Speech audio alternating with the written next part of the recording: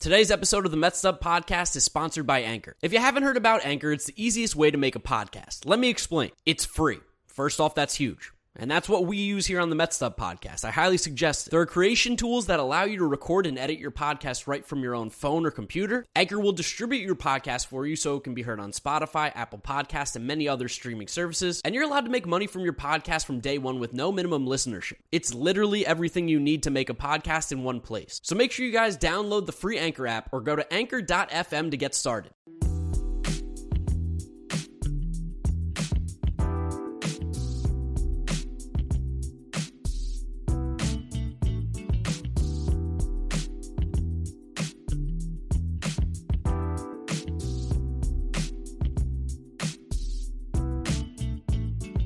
What is up, Mets fans? Back here for episode number 78 of the Mets Up Podcast. Of course, I'm your co-host, Draftneck Mark, here with James Schiano. Jeter had no range, talking about all the New York Mets news, all the moves, all the big trades we made, because yes, the Mets have made some moves. When you last heard us, we were talking about guys that we'd like to see on the team. Of course, Carlos Rodon ended up signing with the San Francisco Giants, but we filled in that number 3 starter spot with Chris Bassitt of the Oakland A's in a trade that was made yesterday or a few days ago, depending on when you're listening to this.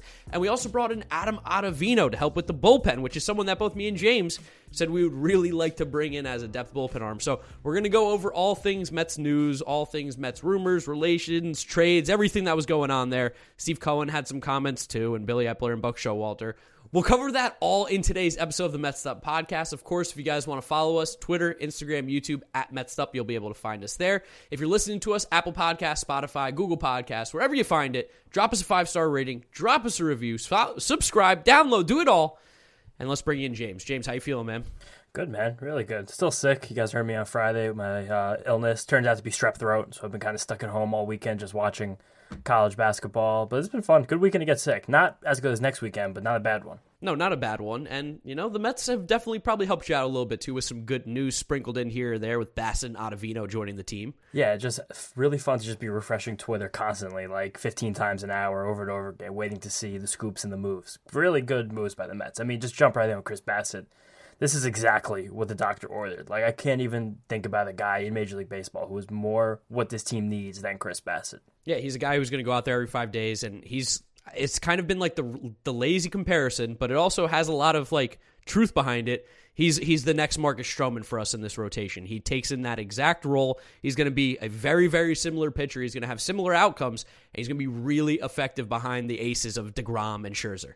I don't even think that's a lazy comparison. Like, these guys are almost exactly the same. Not a little bit in the way they pitch, because they're both a little sinker heavy with mixing in some cutters and change-up, slider situation there. But, like, even their stats over the last 3 seasons. I know that Stroman missed all of 2020, and Bassitt's had a few minor-ish injuries, but they've started almost the exact same number of games, pitched almost the exact same number of innings. Their strikeout rate is within 2 points of one another. The ERA is less than 0.15 away from each other. The walk rate is really similar. Like, these guys are really similar. The Mets clearly had the type and knew they had to go out and get another reliable pitcher in their 30s. Yeah, I feel like for a lot of Mets fans, you might not be too hip to what Chris Bassitt does, but he is a really, really good pitcher. And one thing that he does extremely well is limit hard contact. He's a beast at getting dudes to just hit the ball real soft, on the ground, in the air, whatever it is. He's not going to get the swings and misses like you see with DeGrom and Scherzer. He's not going to have the K numbers, but he's going to have quick games. He's going to be efficient. He's going to get the job done, and he's going to be really, I mean, like you said, he's a really, really nice piece to add here to be our number 3, a great bridge between the first 2 guys and the last 2. Yeah, a nice bridge. And also, just to push back, he does get some Ks, does get some whiffs. I'll break him down a little bit more later, but he is a great bridge. He just is exactly what we needed. We've talked about oatmeal a lot on this show. This Mets rotation needs some oatmeal. We needed somebody who you could just not even think about every 5th day. He'll take the ball, and he will just be fine. Like, you won't even have to be concerned yourself, hopefully, with Chris Bassitt, as long as he has no more freak injuries, because he has had a few of those, which is weird. Yeah, he got, hit in the face with a line drive, right? That kept him out for a bit? That was last year in August. He got hit in the face with a line drive. He broke his orbital, which is definitely a very scary injury. It's something that you'll see more in like the motocross circuit than a professional baseball player. But even with the facial fracture, he came back last September after only 6 weeks on the shelf with surgery, facial surgery. That's a tough phrase. Facial surgery. And he made he had 2-3 inning outings for an A's team that was basically out of it. The guy's a warrior. He loves playing baseball. Happy to have him on the clubhouse. And like you said, the stats, like, they don't lie. He's been really good, so I'm sure you could fill us in a little bit on some of the stuff when you dig deeper. But Mets fans, again, just because you might not know the name off the rip, He's good. Trust us. Yeah, and again, because you said not a big strikeout guy, but he has been kind of climbing up those strikeout boards for the last few years. He burst on the scene late. I feel like we didn't even hear about Chris Bassitt until 2019. He's already 33 years old, which shocked a lot of Mets fans on Twitter because I threw out a tweet about all the Mets pitchers and their ages. And it's like, all right, this is what we do here. But if you look at some research in terms of like the aging curve for starting pitchers, like your peak performance years would be between like 29 and 35. So the Mets, as a clear win now team, are trying to acquire guys and assemble a staff of players pitching at the top caliber of their entire careers. I know Scherzer doesn't really necessarily fit into that, but he might. He's not much worse than he was when he was winning Cy Youngs, 3-4 years ago? Yeah. Like, with a lot of guys at the top. But Bassitt specifically, he's not really going to give you any flashy stuff on the mound. He basically just mixes 3 fastballs between his four-seamer, his sinker, and his cutter. And then he has a changeup and a slider he's mixed in. He used to throw a curveball, but he's mostly throwing that away. And the Mets aren't really a very big curveball staff, so I can't see that coming back. But he's just going to use every part of the strike zone. Like, he has a sinker that he throws here. He has changeup he throws here. His slider he throws here. And those pitches all go in their spots. And again, just make sure that the hitter stays off balance, is not able to barrel him up. And I think him coming to Citi Field too, while he was in Oakland, and that's definitely a pitcher-friendly park, like, I don't think there's going to be much of a decrease in how much the park actually helps or hurts him, just because we know Citi Field, balls go to die there. I mean, you are right about that. The Citi Field over the last 5 years on Fangraphs is the easiest park to pitch in. It's the Oakland A's, the Oakland Coliseum is the 7th easiest, so not a significant difference, but I guess maybe a minor help. And the big help will be the defense behind Chris Bassitt, because the Mets have a very good defensive shortstop. They have a very good defensive outfield. A good defensive outfield. Maybe not a very good defensive outfield, and we like to think they have a pretty good defensive second baseman as long as things hold through the rest of this week. So Chris Bassitt is going to definitely get some plus, and he's going to have a better pitching infrastructure here in New York, because simply we just have spent more money on our internal pitching development than the Oakland A's have. Yeah, and I think you probably gain a little something by being around guys like, I don't know, Jacob deGrom and Max Scherzer. I'm sure you could pick up a thing or two that might improve your game as well. Yeah, no doubt. And the big thing about Bassitt is he is a tinkerer. Like, he's been messing around with his repertoire for the last few years, and that's why I mentioned before he has increased his strikeouts. His strikeout rate has ticked up a little bit every year. And last year he was in the 60th percentile of all pitchers. So this is a guy who is above average in terms of all Major League Baseball and striking guys out. And the big adjustment for Bassitt is throwing a new slider much more. He didn't even have the pitch back in 2018, threw it a few times. And by last year, he was throwing it 10% of the time. That's the pitch I'd be telling Mets fans to watch out for, that Chris Bassitt could be throwing somewhere between 15 and 20% this year and possibly miss a lot more bats. It's added a significant amount of horizontal break over the last 2 seasons, now becoming a pitch that has significantly more horizontal break than average. It sits in the mid to low 80s. It's a very good-looking pitch. It also has less drop, so it's become more of like a straight slider, which is a pitch that usually sliders that are straight like that, as long as they don't have like a ton of movement in both directions. It's hard to explain right now quickly on the podcast, but you kind of want your slider to be a little flatter with a little more break. It's usually going to miss more bats just moving on that one single plane. And he also has thrown his changeup a little bit more over the last 2 seasons. That pitch also moves a lot, almost as much horizontally as a slider, just to show how much that pitch does move. And I'm certain that Jeremy Hefner is going to be able to tinker with him and make the tiny little adjustments, sprinkle his magical fairy dust, and turn Chris Bassitt into the best version of himself that he can be. Yeah, I'm really excited to see what he's going to do in this team. Like, I was really happy when I got news yesterday that Chris Bassitt was going to be a New York Met, because we've been dying for this number 3. We needed it so badly. As weird as it sounds, as good as this rotation is, it wasn't really anything until we got that number 3 spot. And while it's not Carlos Rodon, who I think would have still always been our number 1 pick right now, Chris Bassitt's a really good consolation prize, I would say, to not getting a guy like Carlos Rodon. Like, Bassitt's going to be someone you Met fans definitely learn to love. Definitely. And the biggest difference between acquiring Bassitt and acquiring Rodon was what you had to give up to get them. Rodon would have cost a little bit more money, which we don't care about because it's not our money, 1.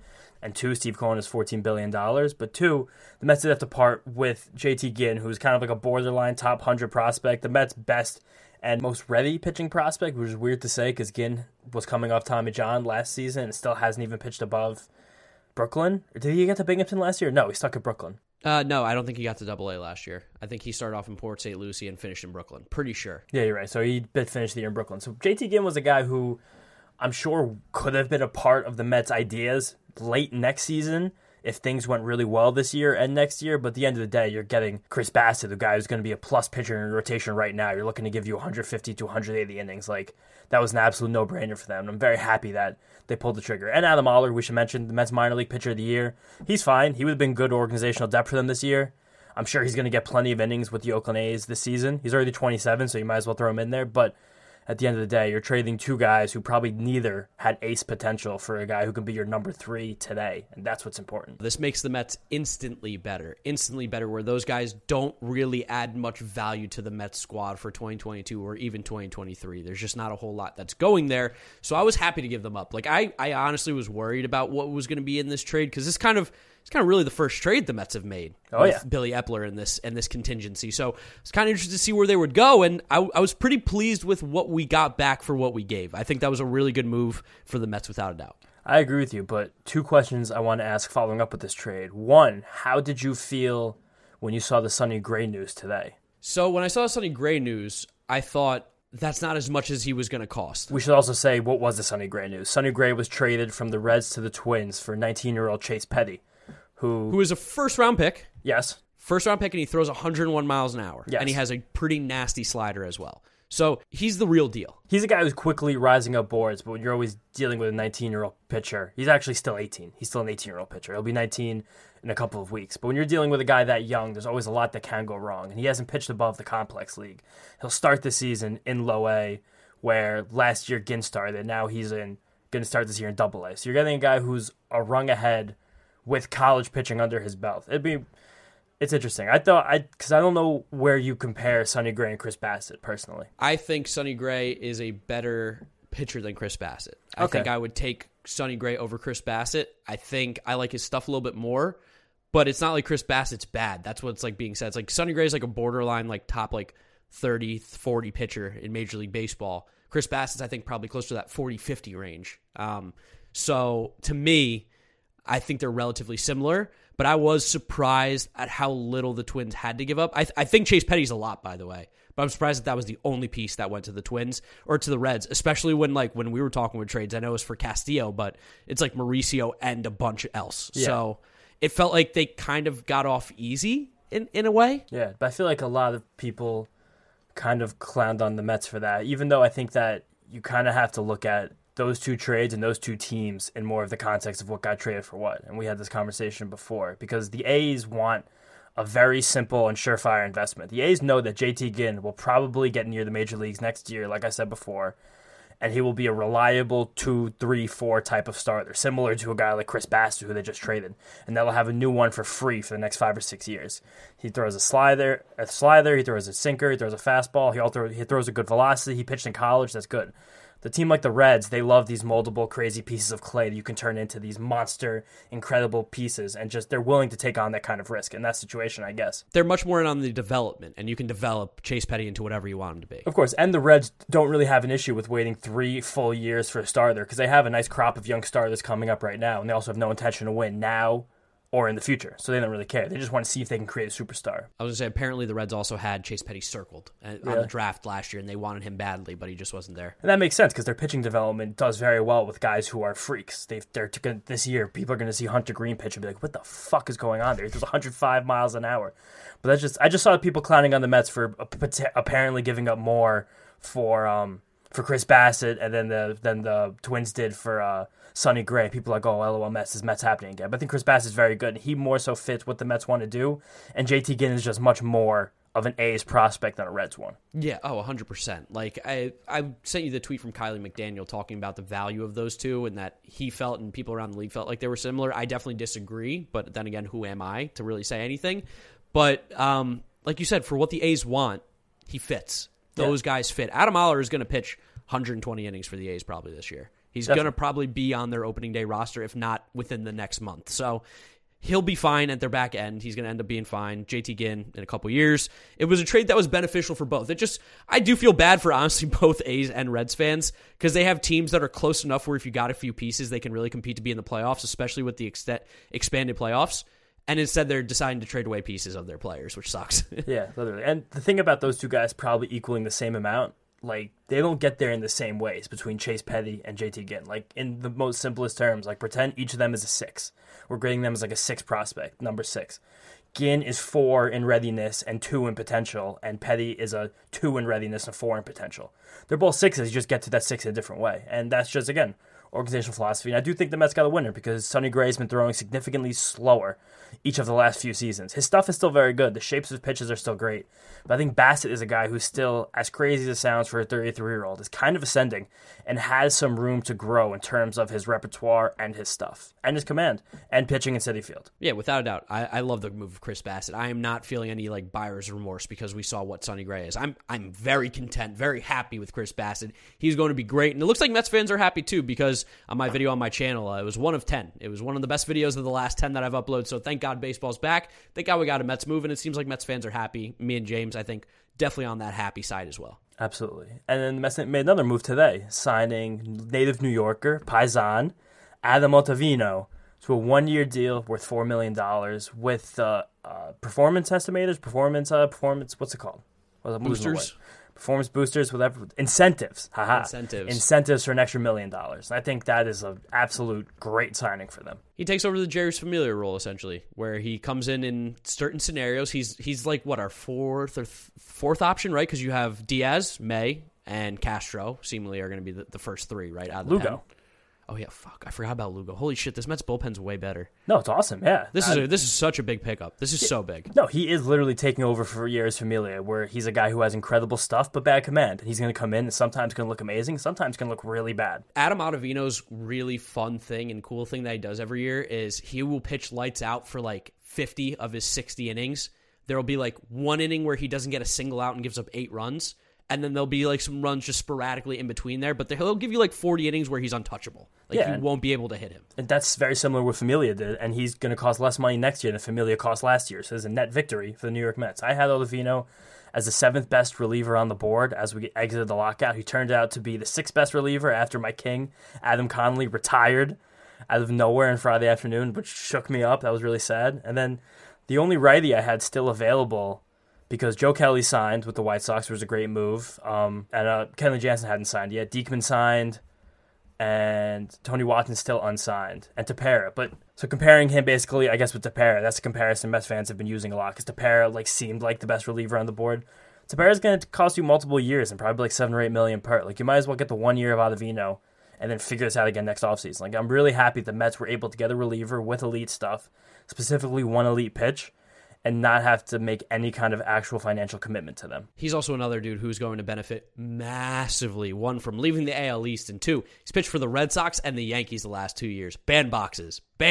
He's going to benefit massively from getting out of there. I think he would go up against the Blue Jays, pitch in Toronto or pitch in whatever the AAA park was, get like 6 runs in 1 outing. Like that just shouldn't happen in the National League East. Yeah, and 2 of the last 3 years, 2019 and 2021, every year Ottavino's pitched in besides the shortened year, he's had a fly ball rate above 28%, which is significantly above league average. So he's a guy who's going to be very happy to get those fly balls caught in Citi Field. And again, he has a great slider. As a reliever, having one good pitch will get you basically as far as Adam Ottavino has gotten already in his career.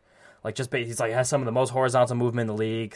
Still has an incredibly high whiff rate. Like this is a good move for the Mets. Don't expect 2014 Adam Ottavino to walk through the door, but there's a guy who's just going to throw a lot of one pitch and get a lot of guys to swing through it, which is fantastic. Serviceable. Very, very serviceable reliever. Like, I feel comfortable with him at times, for sure. Like, he's not going to be, oh no, Jacob Barnes is on the mound again, you know?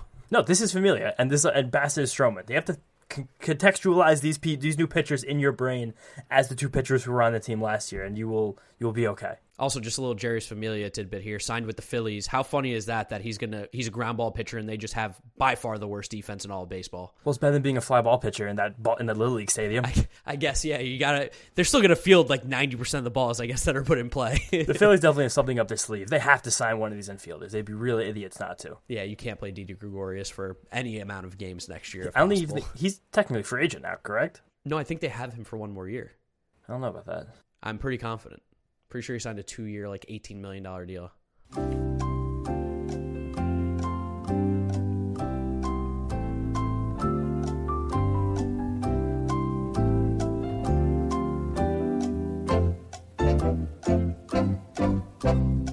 yeah, he is still in the Phillies.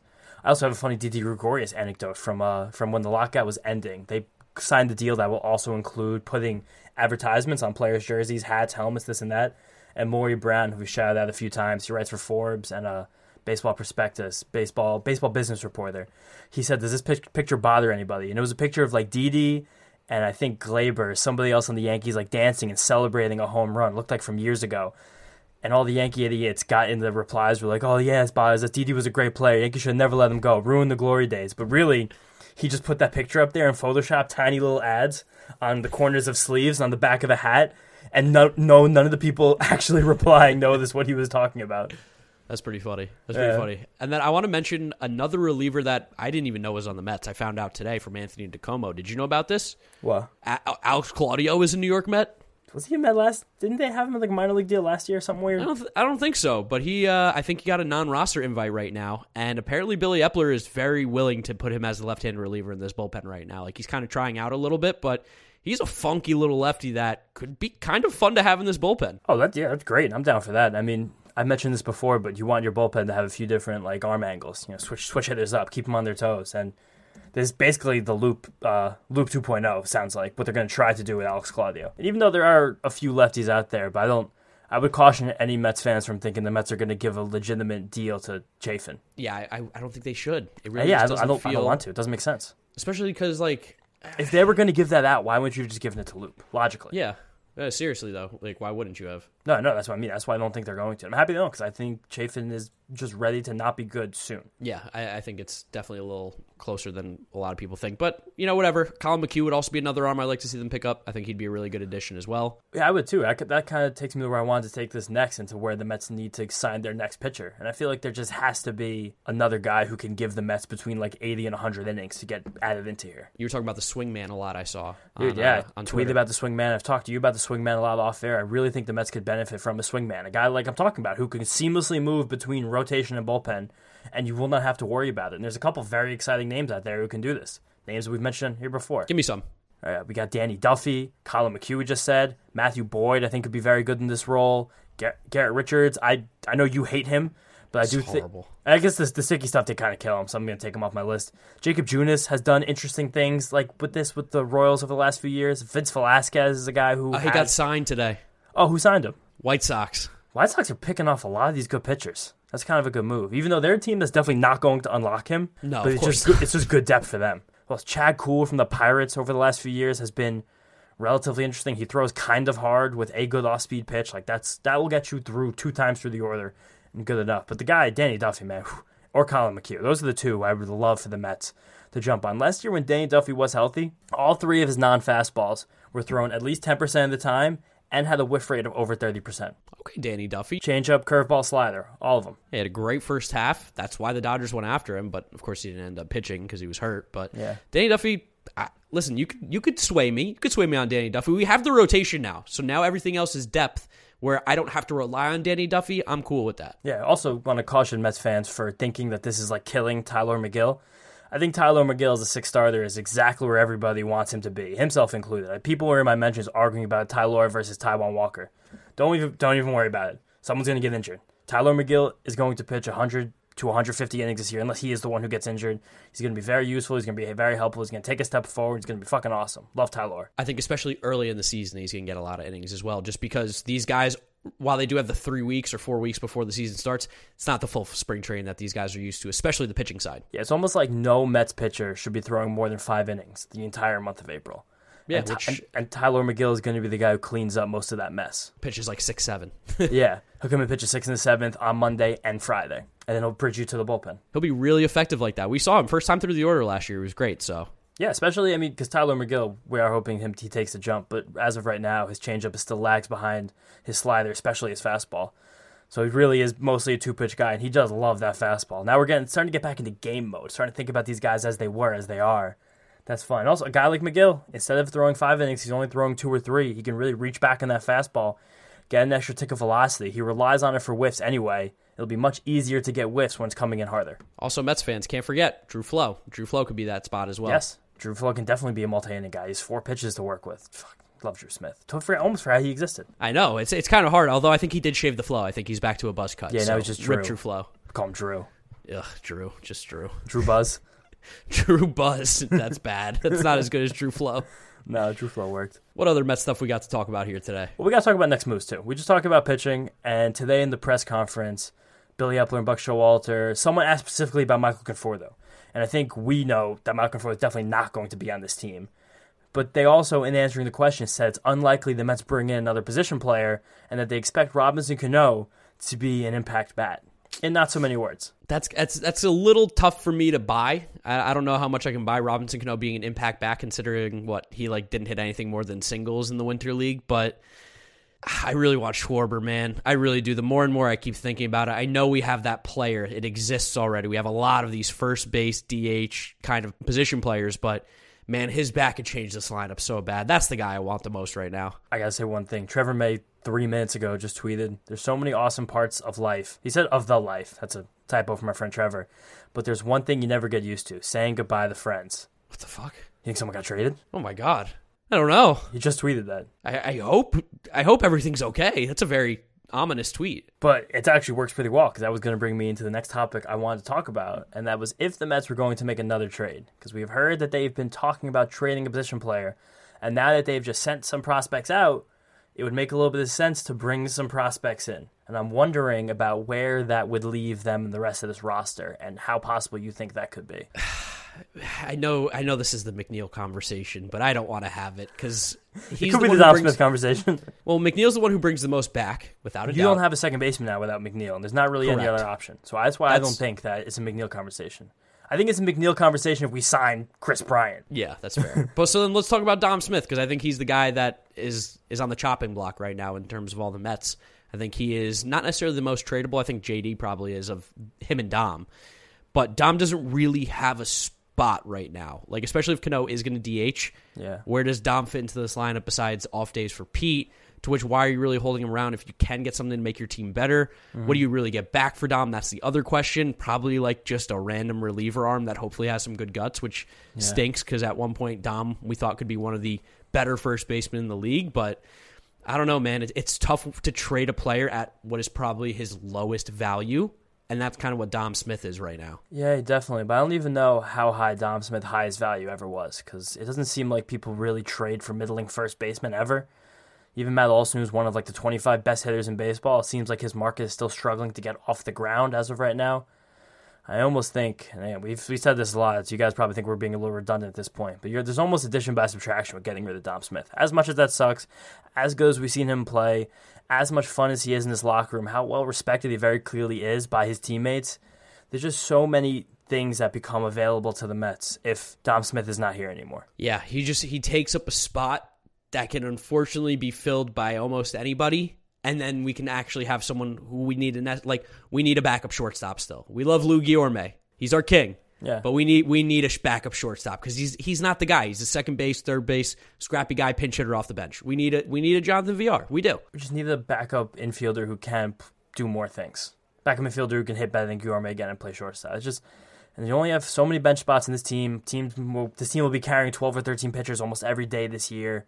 The bench will be less of a concern with the DH, but it's just very important to have Major League depth in case something goes wrong. Yes, which we know as Mets fans is always a possibility. Also, I think it's worth noting, too, that the Mets added that Antonio Santos reliever as well, who might have a shot at making it in the camp as a last relief arm, too. So we've seen the Mets kind of been looking to the relief market being a little more, I don't want to say optimistic, but a little more aggressive in guys that they could be going after. Yeah, and they're going after guys who we kind of predicted this, guys who are more off of the radar in terms of a relief market. They're getting these couple $1 million guys rather than shelling out for someone with more guaranteed money, possibly more years. They're not committing much to any of these relievers, which is exactly where you want to sit in terms of the relief market. And the Santos, he sits 96, so I'll sign any reliever who sits 96, whatever there. We got clarification by Trevor May, by the way. What do you say? Saying goodbye to your friends that live 3,000 miles away for you for 7 months of the year seems fairly straightforward to me. So, God damn it, Trevor, don't scare us like that, man. That's an ominous tweet. That is an ominous tweet. That guy said that, though. Yeah, no,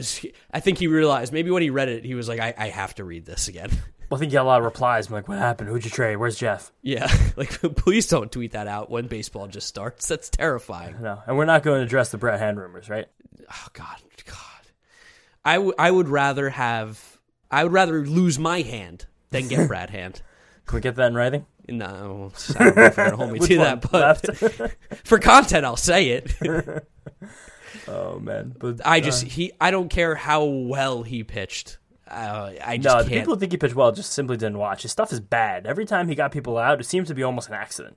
I don't know if he's actually like ever going to pitch decent again. There's no way. And even if he does, I would be much more happy if it wasn't on this team. Yeah, let Brad Hand go and try to be good with someone else. I don't want it to be with the Mets. I can't watch him. I won't do it. I'm going to boo him. I don't want to see Brad Hand on the mound. I don't care. He's ass. He's terrible. I'll give a hand for a hand. It's going to be an interesting week for the Mets. There's a lot of ways they can go, and I don't really believe Billy Epler when he says I'd be fairly surprised if we went after another bat at this juncture. I don't believe it either. This team feels ripe for another bat. And the only one that makes sense really is Kyle Schwarber. Kyle Schwarber would be so sick in this lineup, man. Put him at DH. Oh, that lineup. When you put Kyle Schwarber at DH, you legitimately go, where do we hit everybody? Yeah. And like where, like in the order, you mean, right? Yeah, what is the order? Because we have a lot of really good hitters. It'd be fucking awesome to have that many. Like really let's just theory craft, right? Kyle Schwarber's in the lineup. You have Nimmo and Marte who have to hit top of the order, right? Like where else can you put these guys? I think there'd be a world where if you get Schwarber, one of them won't. Like I think you basically have to pick one of those guys to move down, because it'll probably be Nimmo, because I don't think they're going to start the lineup with two lefties unless you go, wow, Nimmo, Lindor, Schwarber, Pete, Marte. Yeah. And then Canna. Yeah. And then Escobar. You basically have a second top of the order in Marte, Canna, Escobar, McNeil. Yeah, that's crazy. That'd be such a good lineup. Oh my god. That's crazy. Think about how deep that we just named 8 guys that are all legitimately good hitters, and then McCann hits 9th, so who the fuck cares? The Mets will be able to start every single game with 4 hitters who are going to have like a 360 on base percentage. That's crazy. That's Holy runs. Shit. Like they need Schwarber is a game changer for this lineup. Game changer. You want to talk about, because we talked about this too, some power rankings have started to come out, and I know you felt like the Mets at 5 was a little bit high. That was before Bassett. To be fair. That is true. But you want to talk about the Mets really, really, really being dangerous? That Kyle Schwarber bat, man, that makes the Mets a legit World Series contender with that lineup. On paper, of course. Yeah, definitely. And I think the way Steve was talking today in that same press conference, it seems like he's ready to not really care about that tax, because he said it was like an honor to have the Steve Cohen tax named after him. He said we really shouldn't have that much of a problem with going past it. And he said he thinks having a tax named after him was better than having a bridge named after him, or something like that. I love Steve Cohen. I love Steve Cohen too. Did you see when he tweeted yesterday after the Bass thing happened? He's like, "Oh, what's going on, guys?" I'm happy he's tweeting again. It was kind of good that the owners were able to rein him in and not have him tweet during the lockout. Yeah, but this is a good spot where we need right now. Good spot, good problems, good issues to be having here with the Mets, because these aren't actually issues. These are all things that we would love to keep adding on to this team. We're in a really good place. Chris Bassett was a huge addition. Adam Ottavino is a sneaky addition, and hopefully we add a little bit more here. I don't think we have anything else really to talk about, right, with the Mets? Hit every single thing on my list. Pretty quick and easy. Episode number 78 of the Mets Up Podcast. As always, guys, thank you for listening and watching, however you do it. Make sure you follow us on Twitter, Instagram, YouTube, Mets Up. If you're listening to us, Apple Podcasts, Spotify, Google Podcasts, wherever you find us, you'll be able to listen. And make sure you drop us a rating and review as well. It really does help us out. Also, we just learned about Apple Podcast analytics. We haven't been tracking that. So we had more than double listeners that we ever knew we had for this entire last year.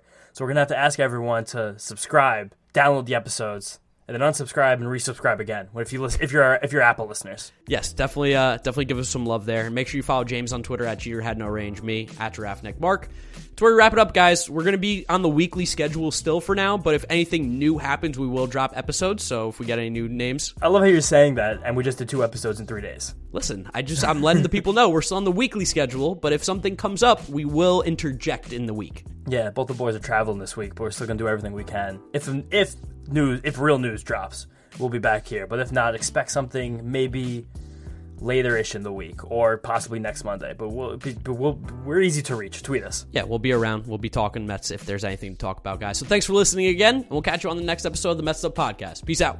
Peace out, guys. See you next time.